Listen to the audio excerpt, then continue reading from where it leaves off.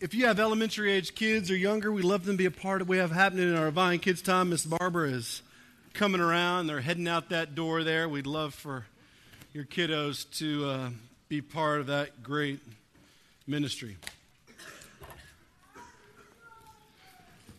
It's Fun Sunday. It's fun to see how God is growing our young little community, how this sort of idea that happened in the hearts of a few of us several years ago that God has given this sort of full-fledged movement to, and that we've become this church that is wrapped up in its growth and its families, and not just our young families, but really trying to reach people with the gospel. And in the book of John, what we are in is really a picture of that. It's a picture of Jesus so in love with creation that he steps into it, that he literally becomes human to come and redeem and save us. It's why we exist as a church. We exist to be out there in the cracks and crevices of culture, taking this gospel message to the world. And it's what we're going to be talking a little bit about this morning. We are actually into week 4 in a journey that we began 4 weeks ago. And we have started the book of John. Now, those of you that have been with us for a little while, you know this is sort of how I like to teach. I love to teach through Scripture. We like to look at pieces of text in its entirety. We don't really move topically through things. I really want you to engage God's Word, and so we've studied all kinds of books. We just got through about 2.5 years of the book of Acts, and we started the book of John. The book of John is completely different because it's not about stories or geography or about a certain situation or a particular group of people. It's about one singular person. The entire gospel is about the person and narrative of Jesus Christ. John's entire intention, our gospel writer's entire intention, is to introduce you to Jesus, the Son of God, Jesus in the flesh as the Logos, the Word, the light, the life of God. John's entire desire is that you might know Jesus, that we as his readers might know Jesus, which makes my job incredibly simple. As we work through this text, I just want you to see Jesus. And he spends the entire first chapter setting up a very intentional account, an eyewitness account, of, if you will, of who Jesus is. He doesn't start his gospel like the other three, Matthew, Mark, and Luke, where they start with birth narratives and genealogies and how Jesus came to be. John starts with a movement of theology. He wants you to understand that Jesus isn't just some mere human walking around the Judean countryside, but he himself is God in the flesh. He is God. He was from the beginning. And so John starts off by saying Jesus is the Logos of God, the very Word of God. He calls him the light and the life and creator. And John sets up this theological narrative that says this is no ordinary man. And John puts himself right in the picture. As an eyewitness account, he talks about how he has spent time with Jesus. And so from the onset, we're going to learn that Jesus is wholly different than everyone else. And that this is the Jesus that John wants us to know. And so for the past few weeks, we've kind of spent some time unpacking those theological truths. And then last week, we were introduced to John the Baptist, and Brandon spent quite a bit of time talking about John the Baptist and what he was proclaiming and his role. And John the Baptist and John, our gospel writer, you got to remember, are two totally different people. Right? John the Baptist had one singular purpose. It was to declare, to witness, to testify to the coming Messiah. That is John's foretold purpose. It was the whole reason he existed. In fact, we refer to him as John the Baptist because he's known by the activity he had in the Jordan River where he was baptizing people for repentance to make way for the coming kingdom of God.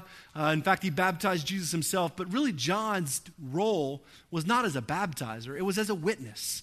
John came to testify to the coming Messiah, to point the world to the fact that the Messiah, the anointed one of God, was coming. And John, the gospel writer, introduces us to John the Baptist, or John the Witness, last week, and we talked about his proclamation of Jesus being the Lamb of God and all those kind of things. So we've been introduced to Jesus in the incarnation, right? God in the flesh, and we've been introduced to John the Baptist. And this morning, we are going to see the beginning of relationships that Jesus makes with his first disciples as he begins to walk with them over a 3-year period that's going to ultimately lead them to a place where they will give up their very life to follow Jesus. So we're in the book of John, chapter 1, and we will start off this morning in verse 35. So if you've got your Bible, I want you to go ahead and turn there. And if not, you can grab one out of the little row in front of you or just kind of follow along with me and I'll read it. But let's take a moment, let's pray, and then we will dive into our text together. God, what a privilege it is to gather together and open your word. What a joy it is for us to be able to look at these things together, to explore them. God, to allow you to move in our hearts, to write them upon our hearts, to move in us, God, to draw us closer to you, to expose our sin, to, God, give us redemption and freedom and grace. Lord, we take our time in your word very seriously. We believe that an encounter with your word is an encounter with you.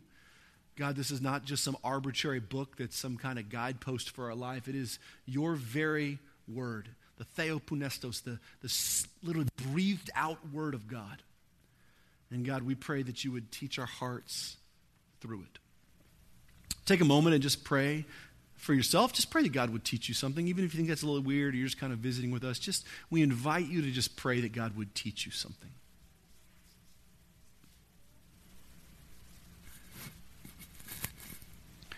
And take a moment and pray for someone around you or beside you or in front of you. We do this every week. We want to be in the habit of praying for other people. Remembering that this moment on Sunday morning is not about me only, but there are people in here that we want God to move in their lives. And so just pray for someone else, even if you don't know their name. Just ask that God would move in them this morning.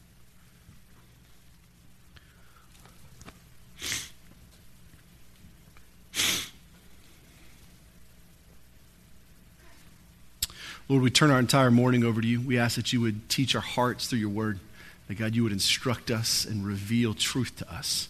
We can't discover you on our own. You take initiation with us, and God, you reveal yourself.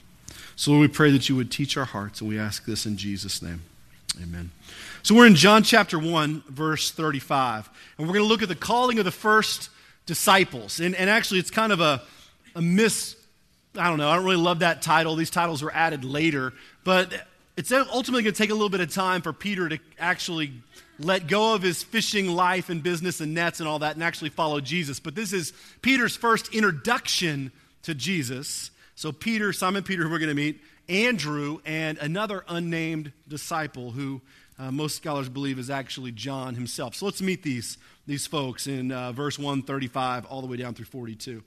The next day, John was there again with his two disciples. When he saw Jesus passing by, he said, "Look, the Lamb of God." When the two disciples heard him say this, they followed Jesus. Turning around, Jesus saw them following and asked, "What do you want?" And they said, "Rabbi," which means teacher, "where are you staying?" "Come," he said, "and you will see." So they went and saw where he was staying, and they spent that day with him. It was about the 10th hour. Simon, Andrew Peter's brother, was one of the two that heard that what John had said and had followed Jesus. The first thing Andrew did was to go and find his brother Simon and tell him, "We have found the Messiah," that is the Christ. And he brought him to Jesus. Jesus looked at him and said, "You are Simon, son of John. You will be called Cephas," which translated is Peter. So we see this interaction happen that's going to be really important for later on in church history. In fact, those of you who have been with us for a few years as we unpack the book of Acts will know how important Simon or Peter is in the life of church history and the life of the gospel story. So John is setting us up to introduce us to a couple of really important people that are going to actually, God is going to use to change the course of church history. And he starts off by saying John the Baptist was out in the wilderness doing his thing, speaking to a crowd. This is the third successive day in John chapter 1 that the gospel writer has told us that John the Baptist is out in the wilderness teaching crowds of people. He's taught his own disciples, he's taught crowds of Pharisees, and now he seems to be there again with a few of his disciples, out there doing his thing and baptizing and proclaiming that Jesus was coming, talking about the coming Messiah. And he's out there doing just that when Jesus walks by again. Now, Brandon talked a little bit about this last week because the same thing happened. The day before, John was out there baptizing and Jesus came over and basically John says, "Look, the Lamb of God." And you remember that title it's a messianic proclamation. It's a tie to the Passover lamb and to Isaiah 53. It's a proclamation that Jesus is not just some traveling rabbi, but that he is God's anointed one, the Messiah, right? It's a proclamation. And so he says, "Look, the Lamb of God." And two of John's disciples, because John had his own band of disciples and Jesus didn't have any at this point in time, it was just Jesus. They get up right? Andrew, who we learn, and then the unnamed one. Now, a lot of scholars actually believe that the unnamed disciple is actually John, the gospel writer himself, who actually remains completely unnamed in the gospel. John never refers to himself by name in his own gospel. He refers to himself as the disciple that Jesus loved. Well, a lot of people believe that this unnamed disciple is actually John, and there's a lot of reasons for that, and he gives some eyewitness accounts, and there's a lot of details in there that kind of point us to that. No way to know for sure, but it's an interesting idea that just maybe John, our gospel writer, was originally a disciple of John the Baptist, and he and Andrew were standing there when Jesus walked by, and John the Baptist said, "Look, there is the Lamb of God." Well, Andrew gets up, and this unnamed disciple gets up, and they turn, and they just go to start following Jesus, because John the Baptist had just told him that here comes the Messiah, the one that God has been telling us about in Scripture, the one that I have been proclaiming, the coming of the kingdom. And he stands up, Andrew and this unnamed disciple, and they follow Jesus. Well, Jesus stops, and he turns to him, and he says, "What do you want?" And they say, "Where are you staying? Where are you abiding?" And he says, "Well, come and see." And so they follow him.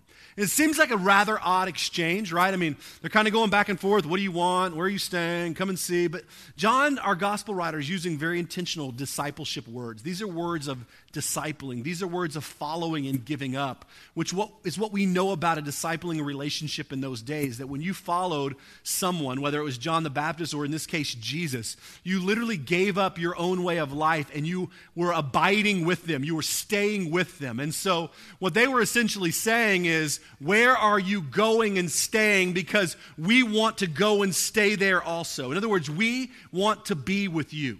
So Jesus says, "What do you want?" And they say, "We want to learn, be with you." Where are you staying? And Jesus says, "Come, I will show you." They're very intentional discipleship framed words. So what's happening here is Jesus is drawing these men into his own discipleship group. He is moving in them and drawing them in. And he says, "Come and I will show you."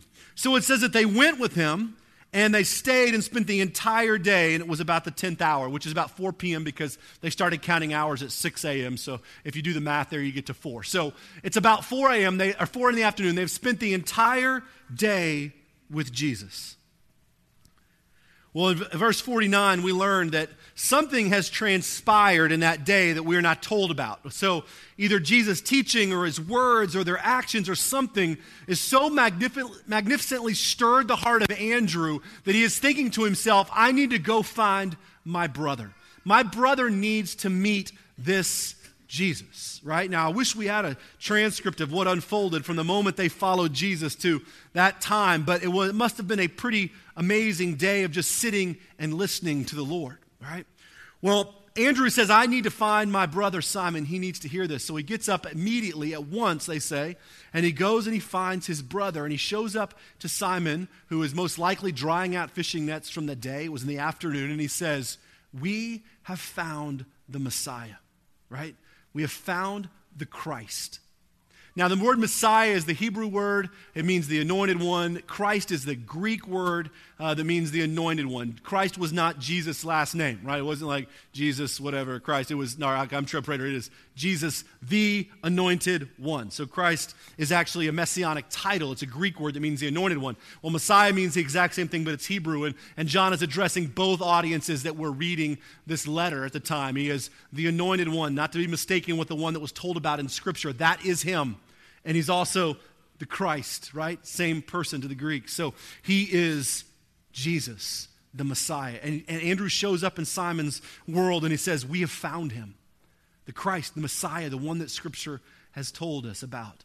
And it says that Andrew brings Simon to Jesus. And when he gets there, right, Jesus looks at him and he says, "You are Simon, son of John. You will be called Cephas," which translated is Peter. So as soon as he arrives, Jesus looks right at Simon and he gives him this new name. He says, "You will be called Cephas," right, which is the Aramaic word for rock. Peter is the Greek word, Petros is the Greek word for rock. So John's doing both the Aramaic or the Hebrew and the Greek. He's letting both audiences understand that Jesus is renaming Simon the rock, right? Now, we know the significance of this because we've just journeyed through Acts, and we know that Peter will become the pillar upon which Jesus builds the church, essentially. But we also know that Peter was anything but a rock, right? He was unstable, and he was kind of a hothead, and he was going to deny Jesus multiple times. But Jesus looks at him in this moment, and he gives him this new identity. Now, names were huge in that time period. They were meant to kind of unveil part of your character. So you were named often after parts of your character, or often after times what God would tell people to name their children. And so names were incredibly important. And essentially what Jesus is looking at Peter is he's saying, Simon, I'm giving you a new name, a new identity, a complete new understanding of who you are. You are now to be known as the Rock. Which is really powerful because the only person that could rename someone is someone that had a higher authority than them. And so Jesus is exercising his authority and he's renaming Simon the Rock. Now, this is not an identity that he's going to come into right away. He's going to have to live into this identity under God's grace, and we'll talk about that in just a moment. But this is what transpires. Now, what's going to happen is Peter's going to return to fishing, and then ultimately he's going to give up in a matter of weeks and just follow Jesus. But we begin to see these planting moments of discipleship that are happening. And John, our gospel writer, is very intentionally introducing us into some very important people. But I want to pay attention this morning to that little interaction at the end of that text where Andrew and Simon have this sort of connection. And I want to pay attention to that, and I want to explore it just a little bit. I don't want to make too much out of it, but I want to explore it because something significant has happened to Andrew. Andrew has spent his time as a disciple of John the Baptist. He has been out there listening to John day after day after day after day talk about the one that was coming after him. There is one that is coming after me, one whose sandals I'm not worthy to untie. The Lamb of God, the coming of God himself. And then when John says, there he is, look, the Lamb of God, something in Andrew's heart says, I want to meet and follow and give my life to that person. So all the things that John has said, coupled with the interaction that Andrew has when he sees him, says, I want to follow you. When he starts following Jesus, and Jesus says, what do you want? And he says, I want to live where you live. Where are you staying? Is essentially what that means. I want to abide where you are. Well, in that small day, whatever that is, 8 a.m. to 4, 6 to 4, 10 to 4, whatever, in that day, that moment, something transpired in Andrew's heart and stirred him to this incredible place of saying, I want my brother to meet Jesus. I mean, it had moved him to the point where he said, Simon would love to meet this guy. He needs to meet Jesus. And it says that after he'd spent this day with him, at once he went and found his brother. Now, Andrew, as a disciple, probably would have wanted to spend the entire day with Jesus, never leave his side, but something was so stirring inside of him that said, I want my brother, who I love and I care for, and who we are close with, and probably spent all this time growing up and fished together and all those things. I want him to meet Jesus. So I'm getting up right at this moment, and I'm going to go and find him. I don't know where he is. I'm going to go where I think he might be, but I'm going to go find him because I am moved to where he would meet Jesus. And you get the sense that there is this kind of feeling of urgency in Andrew's movements. It says that at once, the first thing Andrew did was to go and find his brother. I love this picture because Andrew is so deeply moved that the first thing he thinks about is, I want Simon to meet Jesus. Like I want him to meet Jesus. And there's this urgency in it. You know, we have a lot of urgency about things in our life, right? We have urgency about bills or school or stuff that needs to get done or punctuality or whatever. But we very rarely have a sense of gospel urgency, right? I mean, Andrew didn't even really know the depth of who Jesus was and what it would mean to actually give up his life and follow him. But he was so stirred by Jesus that he just said, no matter what it takes, I want to find Simon. You and I know who Jesus is. He has rescued and redeemed our hearts. We have surrendered our life to him. He has taken us from death to life, literally from sin to being alive in him. We know that the eternal balance hangs in the person of Jesus Christ. He is the way, the truth, and the life. And yet we have zero gospel urgency in our lives, especially for people that we love. For most of us, it takes 1, 2, 3, 4 years at best for us to even invite someone to church. And church has about as much to do with your salvation as riding a bike. Right? It's just a building with stuff and words. Without Jesus stepping into our hearts, there's nothing. And yet we know this about Jesus, and we know about hell, and we know about heaven, and we know that God, through the person of Jesus Christ, is offered to rescue and redeem as a sacrifice for our sin. We hold the keys to eternal life, and we sit on our hands because we don't want to offend someone by talking about Jesus.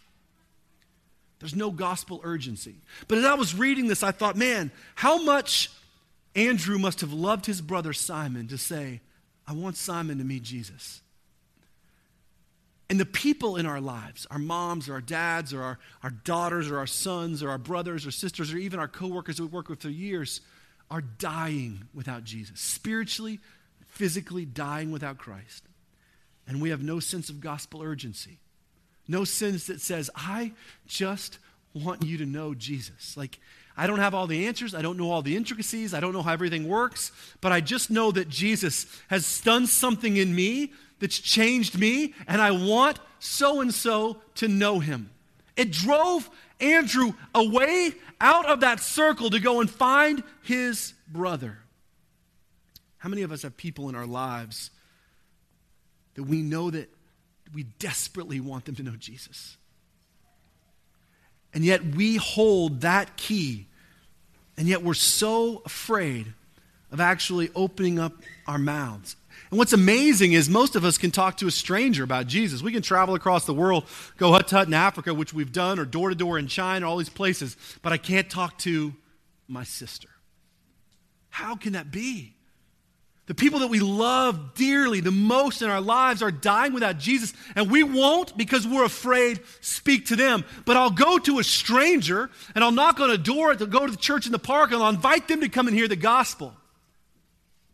But I can't broach the subject with my own family, the people that are closest to me. I mean, that irony is painful, because it's true in my own life. Right? I mean, it's true in my own life. But the first thing that Andrew does is he says, I've got to find my brother. Who in your life do you believe you want to go and find? Like, I want this person to meet Jesus. That's what's stirring in Andrew's heart. So he gets up and he goes to find his brother. And when he finds him, right? When he finds him, he explains the reality of who they just found. So he goes to Peter, he finds him, most likely drying his fishing nets, doing his thing that he's doing at 4 p.m. He finds him and he basically says, you're not going to believe what has happened. Me and this unnamed guy, maybe John, we have found the Messiah, the one, the anointed one, the Christ. We have found him. They got to Peter, and Andrew said, Simon, I want to tell you who we found. I want to tell you about Jesus. There's a longing that happens in my heart, the people that I love dearly, that I want to know Jesus. And there's a disconnect between my desire for them to know Jesus and my willingness to talk about Jesus. And I think most of us exist in that place. We have a deep desire and longing. And we even will spend a lot of time with them. But when it comes to actually talking about the person of Jesus Christ, or looking at someone and saying, listen, I know this sounds crazy, but I want to tell you about the God that has changed me. Most of us can't get that out of our mouths. And so we say this. We say that maybe I will just live in such a way where the gospel is demonstrated in me and they will see that in me. Right? And we use that phrase, right? We say, I'm going to live faithful, or I'm going to live more like this, I'm going to do this. And eventually that person will say, they will see Jesus in me. I'm an old man now, 40 plus, actually I'm 39 times a couple extras. No one in my entire life ever has walked up to me and said, Trev, I got to tell you something, man. Your life is so incredible. You got to tell me what's going on. Something's different. No, most people look at me and go, you are a disaster. How do I not be like you, right? The truth is that none of us are good enough None of us, with all of the sin and garbage and mistakes and fears and anxieties and worries, none of us have a life that is going to stand there alone and people are going to look and say, unbelievable, tell me what is different about you. At some point in time, we have to talk about Jesus. At some point in time, spending time with that person, sitting by their bed, talking to them, walking through the most difficult times with them, you are going to come to a place where you have to say, I have found the Messiah. The one, the anointed one, and he has changed me. And we're petrified of that because we don't want to be seen as intolerant, or we don't want to be seen as offensive, or we don't want to be seen as whatever. But think about what hangs in the balance. Eternal life and abundant, true, real life here on earth. Fulfilled, real, true life, and we are worried about whether or not someone will be offended. When you love someone, truly love them, and you tell them something out of your deep love for them, right? How offended would you be if that was you and they didn't tell you? The truth is that at some point in time in our lives, we have to talk about Jesus. And we can pray and ask God to give us the right times, but eventually we just need to talk about the Lord. And most of us are petrified of it, and I understand why. But if Jesus has really changed you, really turned your life upside down, really given you reason to draw breath, then the people around you need to hear that. And so Andrew goes and he finds his brother and he says, we have found the Messiah, the one, the Christ. And it wasn't enough to just tell Peter, right, or Simon. He wanted Simon to meet Jesus himself. So he goes and finds him. He explains the reality of who they find. And then it says that they brought him to Jesus. So Andrew shows up, tells his brother, and he says, but it's not enough for me just to tell you. You have got to meet this guy. Like, I've met him. I've heard his words. They've stirred my heart. He is the one, I assure you, but don't just take what I'm saying. I want you to meet him. I want you to know him for yourself. The driving heartbeat behind Andrew's movement to go and get Simon was that he wanted Simon to actually know Jesus himself. The driving heart behind our desire for the people in our lives, those Simons, those brothers, friends, relatives, cousins, moms, dads, sons, daughters, whatever, should be that we want them to know Jesus. I mean, it's my deep longing for my children, right? To not just know about the God I talk about. To not just be in a place where they're familiar with and understand that I talk about Jesus, but to know Jesus for themselves. Like I would trade every word I ever had for them to just know him intimately themselves. And so what Andrew's saying is, I want you to meet him. I will take you to where he is. That physical act of bringing is, you can almost see Peter like, really? I mean, let me finish this. And Andrew's like, no, you've got to come with me. It reminds me of the story of Charles Peace. He was a really famous criminal in the 1800s in England. He had a whole burglary operation going, all kinds of stuff. But there's a story about him that when he finally was caught in 1887, he was basically sentenced to death and hung for the murder of an individual. But as he was walking, very famous person, walking to the gallows, they had this procession. And there was a pastor, a priest, walking in front of him reading scripture about hell and about Jesus. And the story goes that Charles Peace stopped and said, hey, pastor, preacher. As he was listening to the read, he said, if you really believe, if you in the church really believe the words that you are saying right now, if that were me, I would walk across England on broken glass, on hands and knees, if I must, and consider it worthy to save one soul from the hell that you are talking about. And remind me of that story to say, what lengths are we willing to go to see somebody else meet Jesus? To actually bring them or to be involved in their life enough to where they might have their own relationship with Christ. What lengths would you go to? What lengths would you go to share this gospel message with the world? More so, what lengths would you go with it to share with your own brother? I mean, it seems to me like if we really believe this stuff, That it would be our first priority. Like, I just want my brother to know the Lord. Is what Andrew's saying. I just want him to meet Jesus. And yet I'm worried about my own comfort of being rejected. If we really believe this stuff, we not crawl across the country on broken glass. We not stand on the rooftops and shout it at the top of our lungs. Why can't we find a voice with those that we love the most to say, I just want you to know about the God that has turned my life upside down. I want you to see him and meet him for yourself and not just hear my words because he changed me. Andrew is instrumental in the advancement of the church. Even though we don't hear from him a whole lot, he doesn't play a massive role. He brought Peter in to meet Jesus. And God used Peter to change the entire world. I'll wrap up with this. At the end of this text right here, this chapter in verse 42, when Peter shows up in front of Jesus, right? I don't know what he was expecting. I mean, Andrew came and got him and told him they had met the Messiah, the anointed one, the Christ. But I don't know what Peter was expecting, but I can guarantee you he wasn't expecting this. He stands in front of Jesus, and Jesus says, you are Simon, son of John, right? That was his full name. You were either named by a character quality or you were named by who you were related to or the son of, right? And he was the son of John.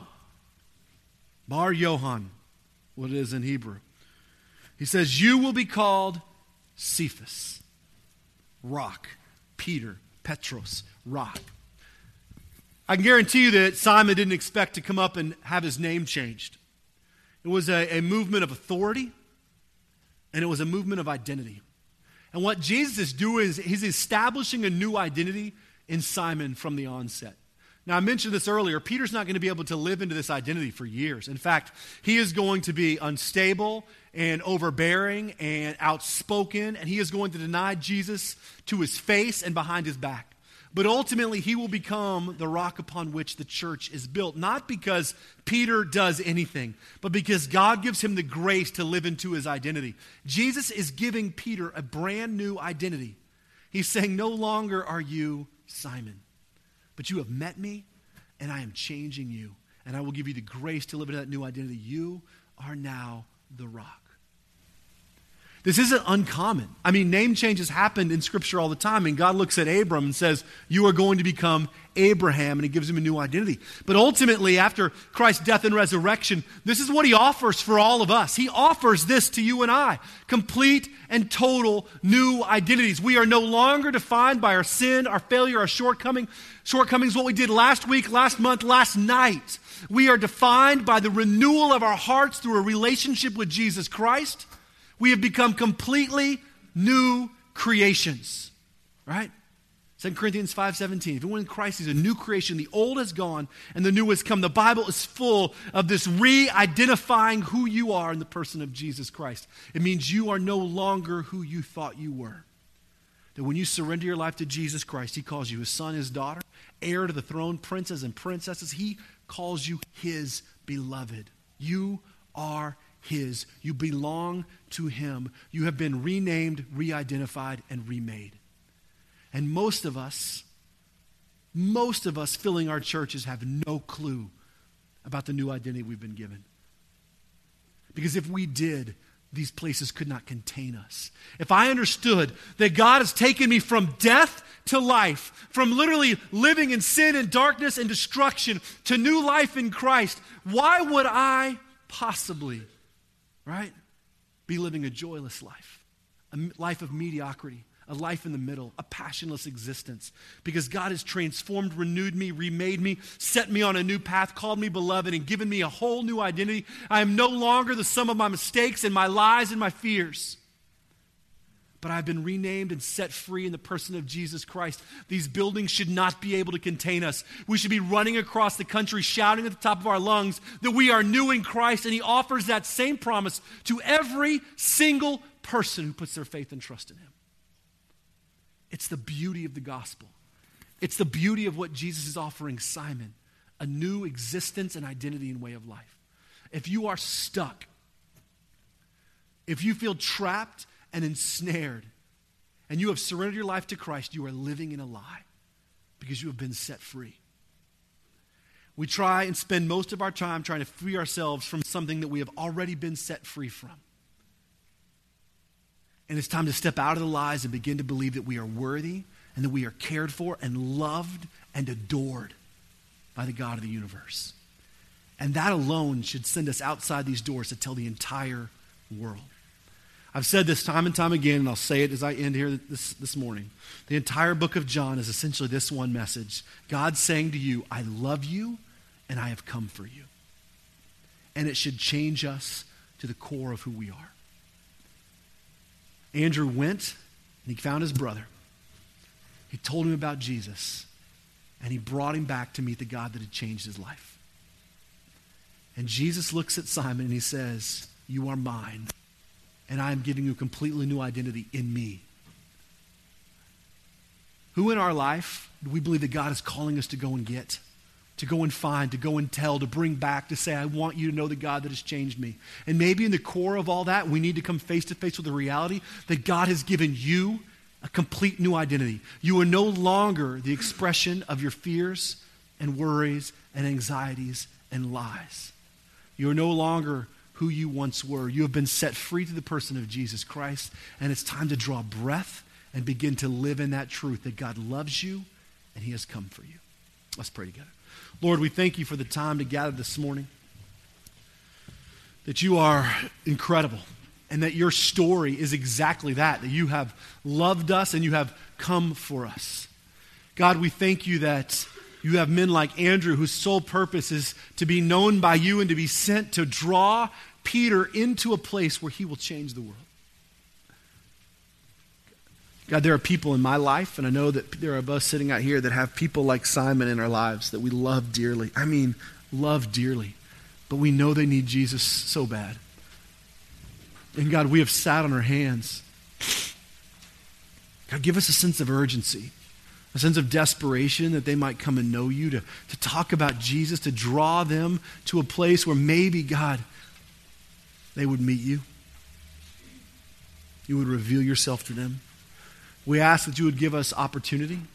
I ask for those of us sitting here this morning, God, that are praying for opportunity to talk to a brother or a mom or a dad or a son or a stepson or whatever, God, that you would give them opportunity. And you would fill them with boldness and joy. And let us speak about your incredible grace. And God, for those of us sitting here this morning like me who have had our identities all messed up by the world, that are feeling lost or fearful or anxious or just wondering who we even are. For those of us that have bought into the lies, things that we look at when we see in the mirror that we know aren't from you, things that we believe about ourselves. God, I pray that you would give us that complete turnaround to help us understand that when we surrender our lives to you, Jesus, when we say, Jesus, take over my life and my heart, that you remake our identity, that we are no longer the expression of our failures, of our lack of faith, no longer the expression of our lies, of our mistakes, but you redeem us and you call us your beloved sons and daughters. And you clothe us in your beauty and your righteousness and your grace.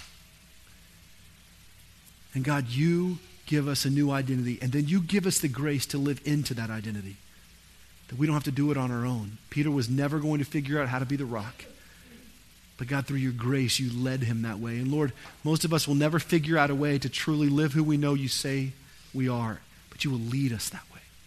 So Lord, help us this morning by stop believing the lies, step out of the chains, and begin to live as free, redeemed people who are in love with the Messiah, the anointed one, the Christ, the Lamb of God who has come to take away the sin of the world. Lord, you have loved us, and you have come for us.